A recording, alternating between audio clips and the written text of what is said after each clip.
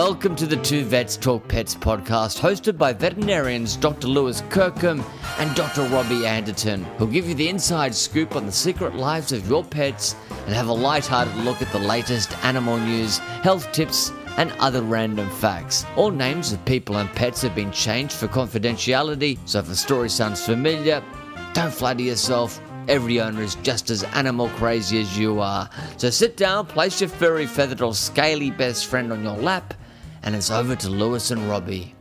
Hello and welcome. This is episode 156 of the Two Vets Talk Pets podcast, where too much talking to pets is barely enough. I'm Dr. Robbie Anderton, and I'm joined by a man who this week has, let's just say, blown up the internet. He put on a video recording of last week's episode 155 of the Two Vets Talk Pets podcast onto YouTube, and it has set the world alight. Welcome, Dr. Lewis Kirkham, the viral YouTuber. How you going, Lewis? Oh, I'm going well, Robbie. I'm surprised you could fit us in with all your influencing deals that have come through after this video has been uploaded.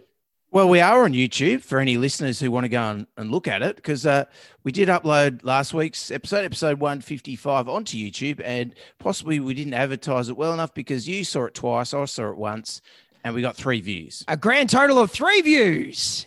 Excellent. That's 3 views. So for whoever's looking at this one on YouTube, let's beat 3 views. Is there any, could you put on there, like because I think when you're putting on the videos, you can have like keyword searches and things like that.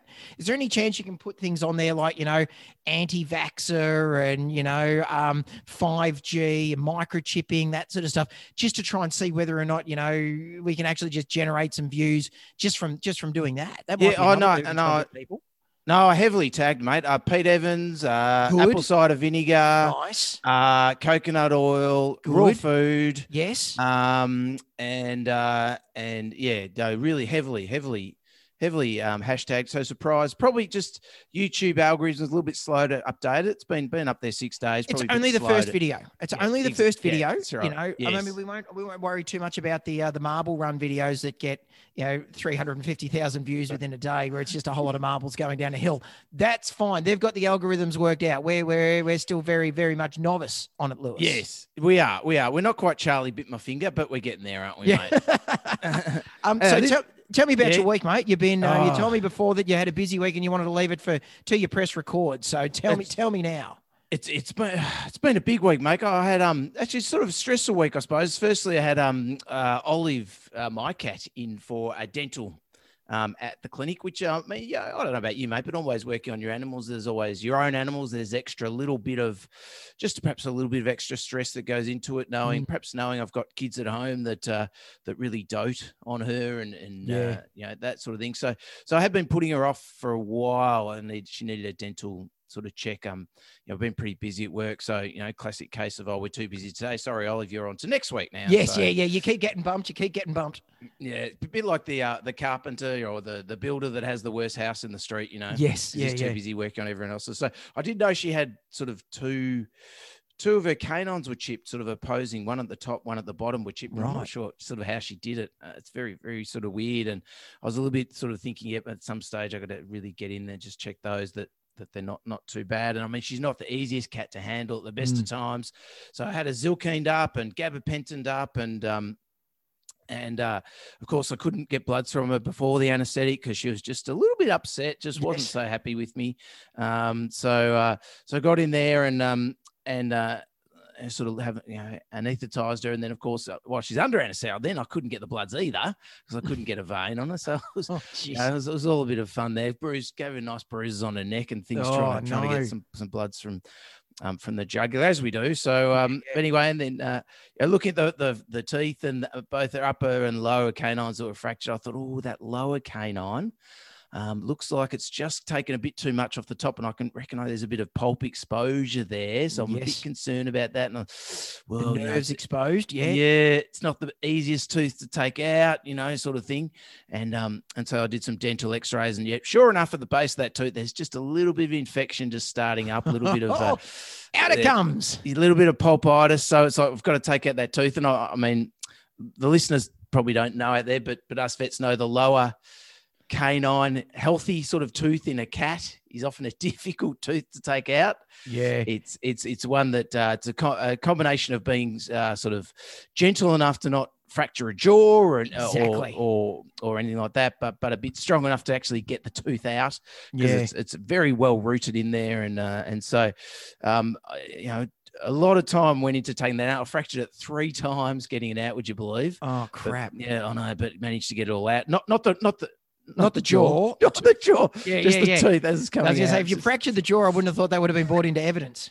Well, if I fractured it 3 times, I'd be very worried with my technique. So, but we got it out, and I got it out okay, and it was pretty stressful sort of thing. And then there was also a premolar that I hadn't seen, sort of examining her when she was awake. I had a little resorptive lesion that was only visible on the X-ray as well, so I had to take that. Just cut the top off that one. That wasn't too bad, but it was a long anaesthetic. It was an hour and a half of sort of stress trying to get this tooth out and doing the X-rays and the bloods and everything. And so, big thank you to Nurse Shelley for a very good anaesthetic. She went really well under anaesthetic, and it's great to have a nurse that just comfortable and confident that she was monitoring everything really well. So anyway, got Olive home, had her on some really nice pain relief. Yeah.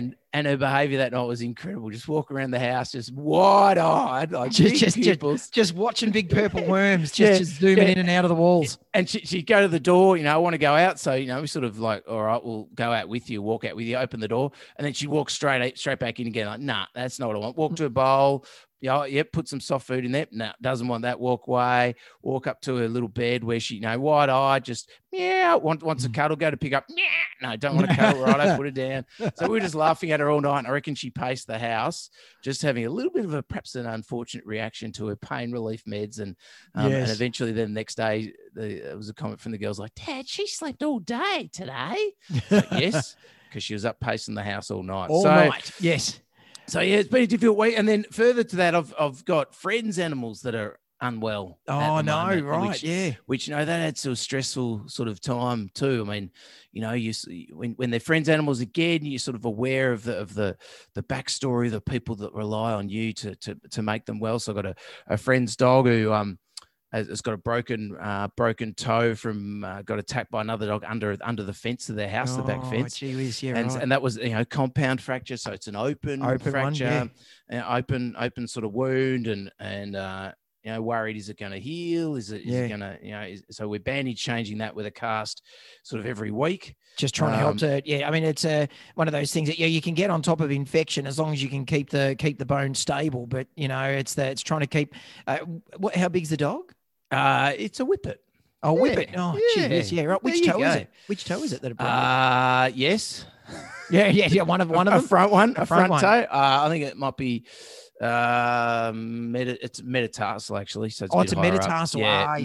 No, metacarpal. Sorry, metacarpal. Metacarpal. So, just a toe for the listeners, but a little bit higher up than a toe. The long bones in the hand. Yes. Because I, it's one of those ones where you said I broken toe. I thought, compound fracture.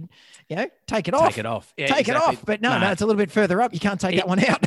It is a little bit higher. And also then I've got Shelley's cat who helped me with the anaesthetic, who was attacked by a neighbour's dog quite badly a couple of weeks ago now, and got a diaphragmatic hernia. Oh wow! So that's where listeners the diaphragm is the barrier between your lungs and your abdomen, I suppose, and when you breathe, it's a big muscle curtain that splits splits your chest cavity to your abdominal cavity. Yeah, so there's a big hole in that. So some of the spleen, some of the intestines, and something else was on the pancreas. Was set of car keys. Yeah, that's right. It was up in the lungs area. So that wasn't ideal. Plus, also, it's got a compound fracture of its tibia and fibia, so the back leg. Nice, open fracture that. So went off to specialists, put a plate on it, and of course, then got infected. So the plate the screws went all loose, so the plate failed. Oh no! So we're sort of like on it was all that stress of. Sort of handling that. And then I finally did some x-rays on Thursday and said, that plate's no good.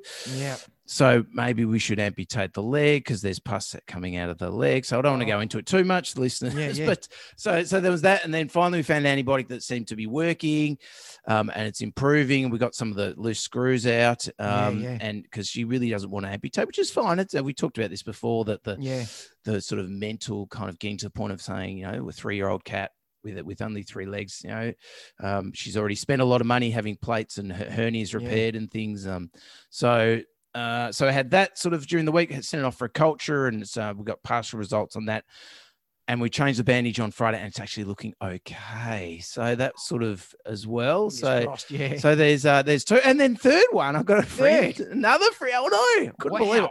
My cat and 3 friends' cats. Yeah. A bit of a swelling on its face. Had it for a while. Yep. It's classic case going around for a dinner party, and they go, "Oh, can you just have a look at Max?" Sort of thing. I might have mentioned, perhaps I shouldn't have mentioned the name, but can you have a look at the cat while we're at at dinner? At a dinner, and sure enough, have a look, and I thought, maybe the swelling's from a little bit of a wobbly canine that was going on there. So had a dental, took the tooth out, thought perhaps be the end of it. Then it got a funny sort of lesion on the side of its cheek area. Thought, maybe that's a bit of an abscess, from the tooth. It's draining. It's fine. Some antibiotics seem to be getting better. And then, hadn't heard for a couple of weeks how we're sort of going. Then finally, got a bit of a text and a photo. Yeah, the swelling around the nose is no better. It's got a little bit worse. So we got in, had a look, and now we've taken some bloods for Cryptococcus, potentially. Right. So bit of a maybe a fungal infection, not really sure. So big thank you to Lisanne, one of the other vets at the clinic who I showed the photos to. I said, I don't know what's going on. Yes. And she said, well, what about crypto? And I said, that's a good thought. Yeah, it certainly could be youngish cat. No, I want to say 6 or 7. Yeah, okay. So a little bit out of the age range, but certainly looks Still could suspicious. be. Yeah. But if it's not, I don't know what it is. So no. Hectic week, mate. Lots of lost sleep, sort of thinking about other people's animals. And, Gee whiz. Hey, now, I know, you. So with Olive, when she was in during the week, obviously had a pretty stressful time, and I know you would have been using the Zylkene, and big thanks to Zylkene, as supporters of the podcast, alpha cazozepine. I actually have some pretty good success with the Zylkene. I do like using it with times where you got cats that have got some mild anxiety issues, can just help to try and help relax them down. But I had dealing with a family at the moment, Lewis. It's got 2 cats, and they've brought in a new young cat. Needless to say, things are a little bit stressful for all the cats at home, because this young one's a little bit more rambunctious than the other 2. So we've got them on Zylkene, and she brought in one of the cats the other day for a check, because been losing weight. He's an old cat, so we just wanted to check and see what was going on. And she, we put the carrier on the. This is Zylkene that we know that works, but she seemed like she'd had something else to try and help out the cat. So she had the carrier on the bench, and had her keys and her phone and a small little box that was playing some music. Oh, hang on a second. Friend of the show? So no, hang on. No, I'm not sure if we can. Non-friend. No. So she bought, obviously trying to find other ways in which to try and help to calm and relax the cat down. And my plan was using the alpha cazozepine, the Zylkene, the milk derivative protein that's been found scientifically proven to help to try and relax down anxious animals. And she came in with a little music box that was playing some music to help to try and calm the cat down as well. So, regular listeners to the show might, want to go back to when we, if they happen to hear, the pre-cut edition of the Cat Lovers Show, might have, heard a little bit of a product that was mentioned there that then had to be cut out due to legal reasons. The man with the hat still selling them. He still shifted a unit, Wow. So. Well, the thing is, the sounds. There are studies that say there are certain sounds that are a little bit calming for pets. There are some scientific, a little bit of evidence going towards that. But I think the issue we had was perhaps that those sort of thoughts are a bit overstated, perhaps. So, but certainly good on. Did the cat come out and do a little dance and was quite calm?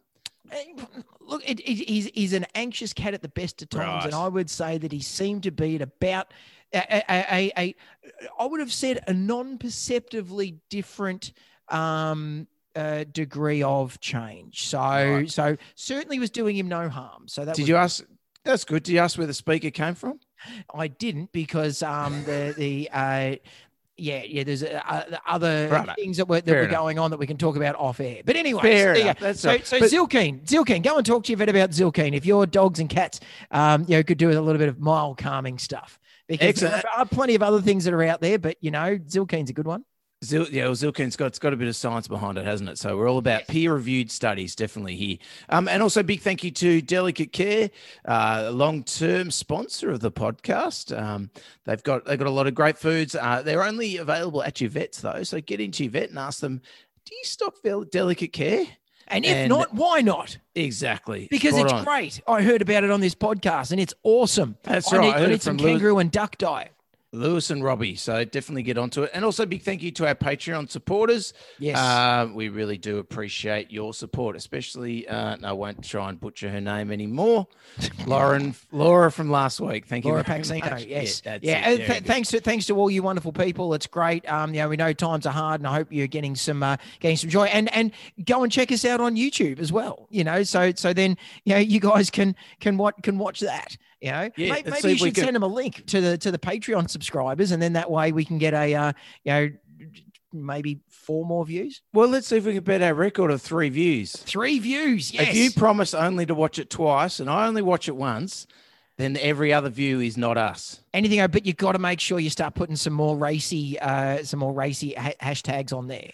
Oh, yeah, okay. All right. Yeah. Trump was right. Trump was wrong. Oh, just both play both sides. sides. Play both sides. Absolutely. Yes. Oh, Yeah. wow. Balanced, gritty and balanced. Fantastic. Well, speaking of gritty, I think we better get back onto it because we talked last week a little bit about mouse and rat bait toxicity, didn't we? Yeah. Yeah, and there was a new one we mentioned that I'd heard about. Bromadiolone is the new one, that they want to get access to in New South Wales to help with the huge mouse plague that they've got going on. And it's been given a bit of a nom de plume of a napalm-like mouse bait.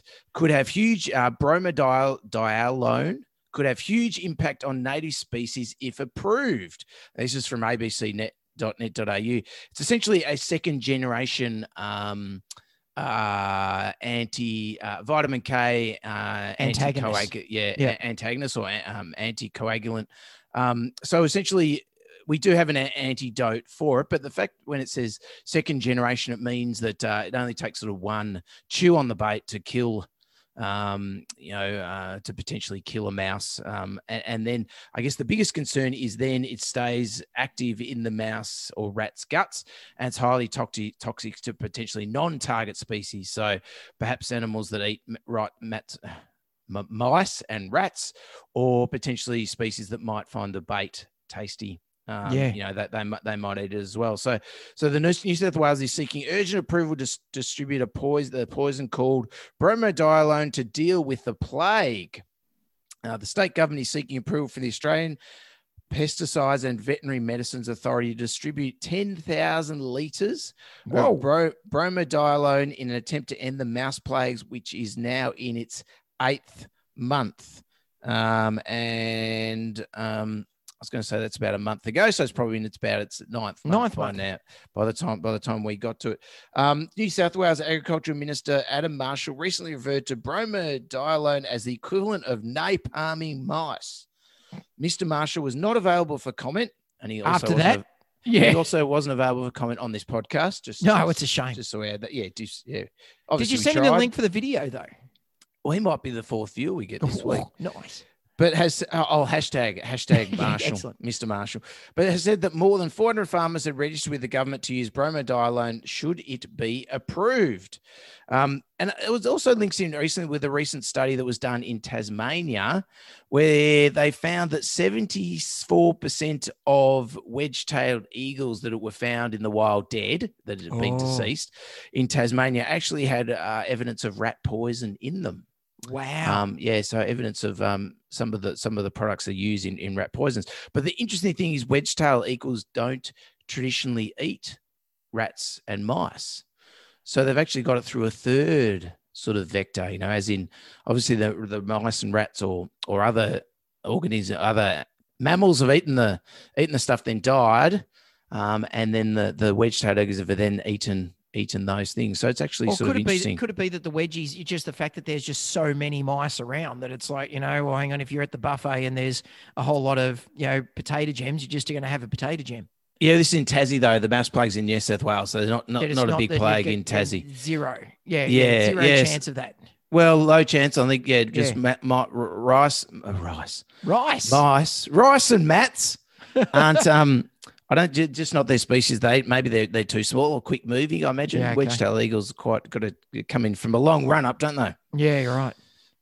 So, and I mean, they're worried about the Murray cod are eating mice as well. So they'll get that. That's potentially ends up in our food chain, I suppose. That we'll be then eating it too. Yes. So, and also in Tassie, they're worried about the quolls and the Tassie devils potentially being a non-target species that's eating it. BirdLife Australia spokeswoman Holly Parsons said a better choice of bait was zinc phosphide, which is already in use in New South Wales. While this is not an ideal solution, it poses a much smaller risk than a second-generation rodenticide, Dr. Parsons said. Now, you'd, of course, remember your lectures on zinc phosphide, mate. Oh, absolutely, yeah. No, but I'll let you take it just because I feel like I've been, because I went so hard on the rat bait last week. I just want to give you a chance to shine. So take it away. Very nice, mate. I have done a little research. Basically, the zinc phosphide, when it's eaten, it turns the acid in the stomach of the mice and rats, turns it into phosphine, which is a very toxic gas. That's what actually kills them. So they burp themselves to death. Well, yeah, in some way, yeah. It's like a toxic gas, chloroform, I think, of some sort. Oh, wow. Potentially, I don't know. And then the good part about that, though, is that gas actually dissipates in the environment really quickly. So if a cat or a dog came along and ate some of those mice that had died from the zinc phosphide, or a raptor, or something like that. Wedge-tailed eagle. It's Tassie devil. Yeah. Then that gas is gone, and then they can't get poisoned from the zinc phosphide. Right. So that's a different one. It's a more novel approach of actually use it to get the job done, and then have it disappear like the perfect crime. Poof. So lobby group New South Wales Farmers said it never requested bromadiolone and have been calling on the government to provide rebates of up to $25,000 per farmer to purchase zinc phosphide. And then if bromadiolone is approved, it's the first time it's been permitted in Australia since 2016. So it's been here already. We've used it in the past, yes. Obviously. Yeah, right. Geez, and then we stopped, and then we've had the mouse plague. Well, it must have been a big mouse plague in 2016. Yeah, right. Possibly that's what it was used for, emergency sort of use then. So, yeah. So there you go. And another article actually this week that interestingly sort of related to that little speaker box you're talking about. Yes. This is from, what journal is this from? Not sure I've got the actual journal. Anyway, it's effects of human presence and voice on the behavior of shelter dogs and cats, a preliminary study. By Adele Tuozi et al. And others. And basically, this is a cool little study they did where they compared the behavior of shelter dogs and cats that were housed on their own during a pre-recorded reading condition in the absence or presence of an unfamiliar human without direct physical contact. So essentially, they got dogs and cats in the shelter, in their individual cages or runs, and they've got a little speakers, I think, and on the speaker they've got a voice reading a book on the speaker, and they've assessed the pet's behaviour when the speaker is there on its own with no human present, or when the speaker is there with an unfamiliar human, a stranger there as well. And interesting stuff they sort of found. I'm not sure, there's no mention of what sort of speaker they used, whether it was the Man in the Hat's, his line, which we can't mention. Can't mention the toothbrush that the dentists use or show their face. Yes, yeah. Can't mention because you're a dentist. Yeah, that's right. Yeah. Hi, and generally their name is Rob as well, which is interesting. Yes. Hi, Rob. Similar. Yes. Which is similar. Waves. Yeah, similar, but not quite the same as the owner. Anything about the book being The Cat in the Hat? No mention of what the book was. No. Right. Okay. No, there isn't. Because I imagine the dogs wouldn't like that, whereas the cats might like that. Oh, I don't know. I think dogs still find the Zeusian rhythm still quite soothing. Right. Okay. So dogs spent more time in their bed and looking at the speaker when a human was present. Right. Interesting. Trying to work out whether or not the humans were ventriloquists. Well, yeah, potentially just showed that they're more relaxed. If they're hanging out in their bed, they're a little bit more inquisitive.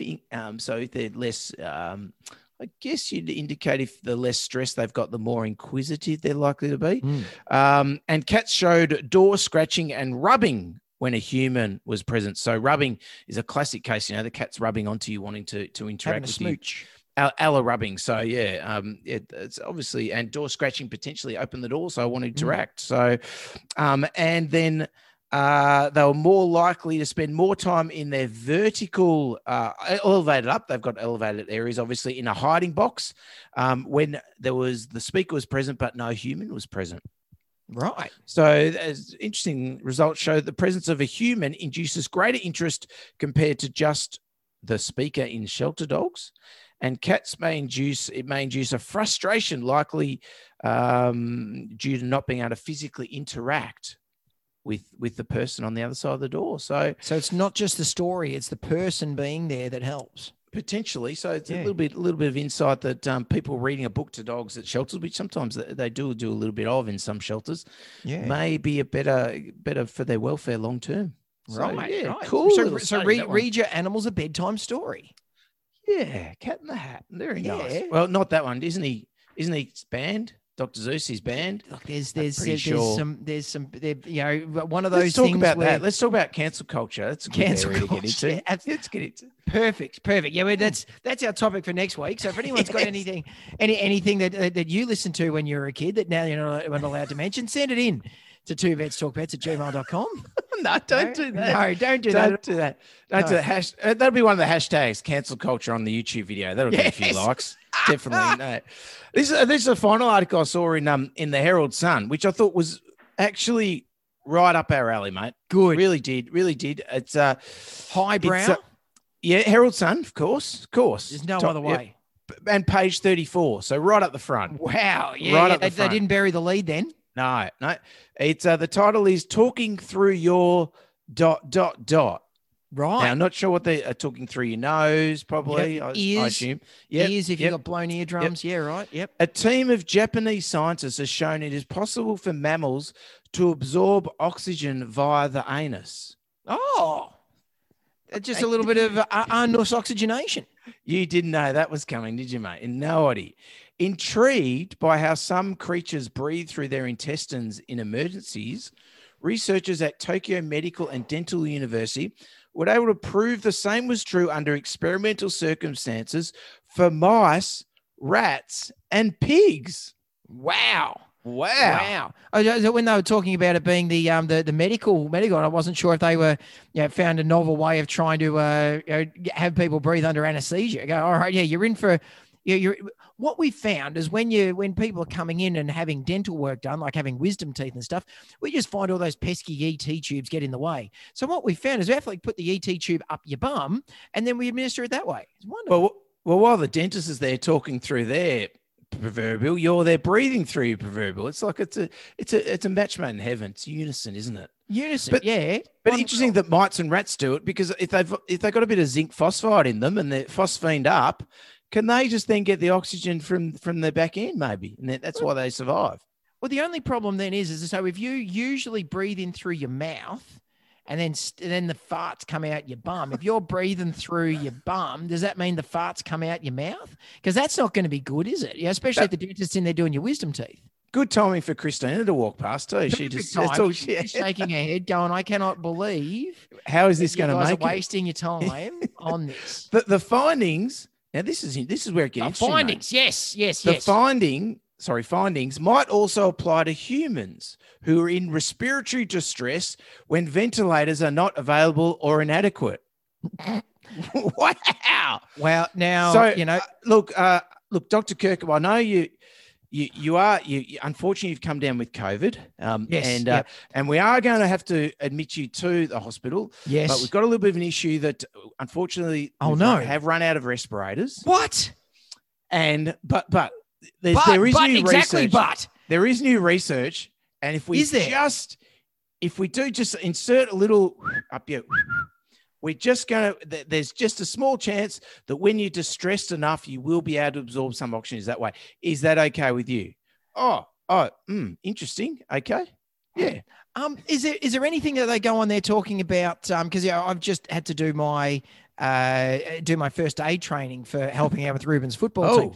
And you actually, you don't, with CPR now, you're not actually doing breaths, in this post-COVID world. Is there anything written in there about ways of trying to administer emergency breaths to people? With now in the light that people can breathe through their bottoms. Interesting thought. And yes, that's is that a more hygienic method, or is it not in COVID times? I think that they're still finding fragments of COVID in sewers, so I don't know if it's completely hygienic. Maybe you can get a little like a little plastic, sort of mouth guard or something like that. Anyway, fantastic. So a bit like us, mate, talking through our 156 episodes and nothing's changed. Loaches, catfish, sea cucumbers, and orb-weaving spiders can also use their hind gut to oxygenate to survive in emergencies. This is called enteral ventilation via anus, or EVA. EVA. Of course it is. Ventilation via anus. Via anus, EVA. How about that, eh? So there you go, mate. It's hard-hitting stuff. Gritty. It's definitely gritty. Yeah, definitely absolutely. Gritty. You'd want to make sure you've evacuated before maybe that's the thing. When you feel like when you're going to be stopping breathing, that then you sort of clear the path. Well, that might be part of it. That's part of it. That's part of the body's own enteral ventilation through evacuation. Via anus. That's Eve. Enteral ventilation evacuation. Right. Eve. Before Eva. Eve comes before Eva. Yeah. Pre-EVA, you have a pre-EVA evacuation ready for your enteral ventilation. Wow. Yeah. Well, I'm going to bring that up on Tuesday.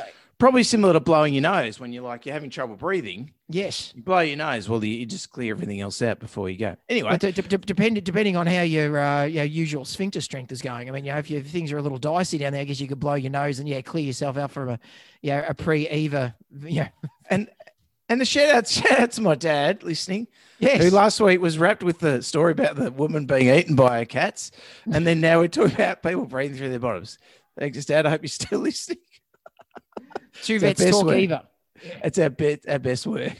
Let's go to the disclaimer. You know what? All advice on this show is generally in nature, so please consult your veterinarian or your first aid officer before following any advice for your pet, or if you're planning on doing some enteral ventilation via an anus. We do our best to provide the most up-to-date information because veterinary medicine is continually advancing and changing. Please let us know if we missed anything or if you need any clarification. Anyway, so what topic have you got? I've got this is something we did in Journal Club. Your Boffin Club. Highbrow, usually very highbrow. Have you been talking about enteral ventilation in your Journal Club? Next time. Yeah, Has anyone seen this article? Has anyone seen this article, page 34 of the Herald Sun? Well, that's my topic for this week on the Journal Club with my fellow PhD listeners and specialists and people way more educated than I am. But anyway, so it was a complicated journal article on this one, and I must say I was a little bit tired on the night that we did it, and it was a while ago. But essentially, it was it's from the Royal Society Publishing. I don't know what that means. Journal.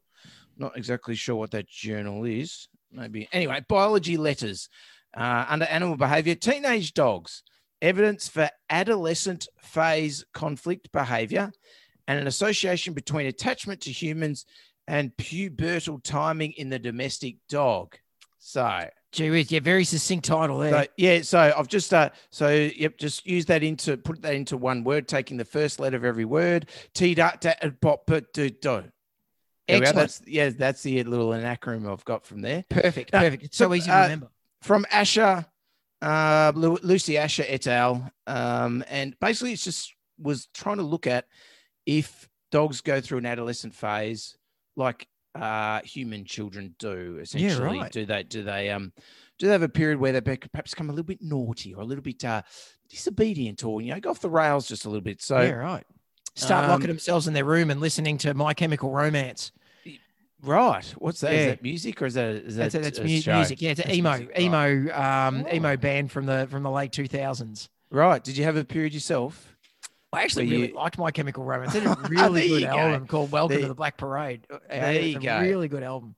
So they basically did this the study and they looked at obedience. Or they called it a command. So basically, these are the sit command on these dogs, and they looked at 93 dogs that were about half male, half female, golden and Labrador retrievers, and their crossbreds. And they established first a command given by a carer and a stranger in a controlled setting. So they sampled the dogs at 5 months of age, and obviously in one setting they got the stranger to ask them to sit. And in another setting, they got the carer or the owner to ask them to sit and judge their response. So they were tested at 5 months of age, which was considered to be pre-adolescence. Mm-hmm. They were then tested at what was considered to be adolescence at about 6 months of age. And they were going to see, what was the difference in the response? Did they respond quicker? Did they go, stuff you? No, you can't make me do anything. I'm running away. I'm doing Yeah. something now. I'm doing that. Slam. Shut the door. I've got two in the house. OMG, Dad. I've got two in the house at the moment. So what they found was dogs responded less to the sit command during adolescence, but only when the command was given by the carer, not a stranger. Ah. Yeah. So they're it's still listening. So who you bonded to the most is the one you fight with the most, potentially. Yes, that kind of adolescent, teenage daughter and mum, sort of a stereotype that the daughter, clashes with the mother. That sort of thing. I think that's what they're trying to say. So when then the bispectacle podcasting dad gets to come in and just be the good guy at the end of it, just have an ice cream and everything will be fine. Oh, thanks, Dad. If only ice creams were the currency at that age, mate. And then they highlight that the carer and the stranger were the same people at both time points, at the 5 months and the 8 months. So the odds of repeatedly not responding to the sit command was higher at 8 months compared with 5 months for the carer and the carer only. So interesting. So a stranger got the same responsive commands no matter when they did them. Yep. But supposedly when the dog went through during adolescence, they were responding less to the carer. You think it'd be more because they've got an extra 3 months of training that's happened in the home environment. So really interesting.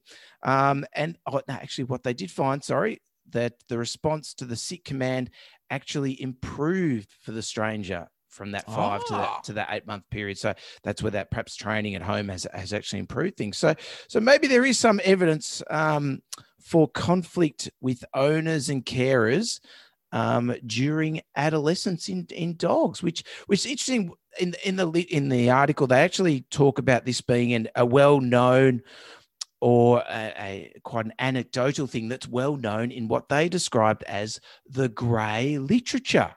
And we thought, what's a grey literature? That's right.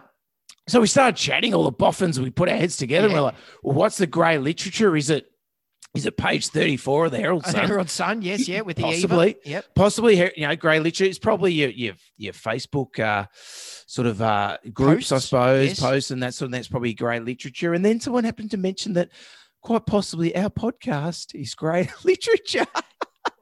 Oh my goodness! About that, we could be grey literature. We are grey literature because just two middle-aged men just talking their thoughts. Yeah, right. I'm quite impressed that our podcast actually gets mentioned in your Highfalutin Journal Club too. Like that's that's high praise. Well, I do think a lot of them listen, and I think they probably listen so they know not what to talk about in highfalutin sessions like Eva and Eve and pre-Eve and breathing through your neck and all those sorts of things. Don't talk about that. It's one of those things that they can go, I haven't stooped that low yet. I'm doing okay. Exactly. This is rock bottom. So, so there you go. I thought that was just interesting. I mean, there's a lot of stuff, certainly a lot of trainers. Perhaps that's the grey literature too. You know, anecdotally, we'll say that during adolescence, the dogs do go through a certain period where they are less responsive to training and acceptance, and perhaps a little bit naughtier and doing things a little bit outside what's been sort of expected. But then they improve as they come through that as they get into adulthood. And I guess the interesting thing on that too, like, did they mention anything about what the desexing status was of those 90 dogs? Because that would be interesting too to see, particularly with the juvenile desexings, whether or not it's a hormone based thing that might affect some of that adolescent obstinance as well. Yeah, I think they certainly did look into that as part of it, because, again, the boffins that I work with, there was no sort of mention of that as potentially being an issue. I think more we're looking not at the sex relation to it's sort of outside the sexual development sort of period, or more looking at actual adolescence period, which I know in humans is very close, and I guess in dogs is sort of similar as well. But I'm not. I haven't got. I'm just trying to scroll through it now.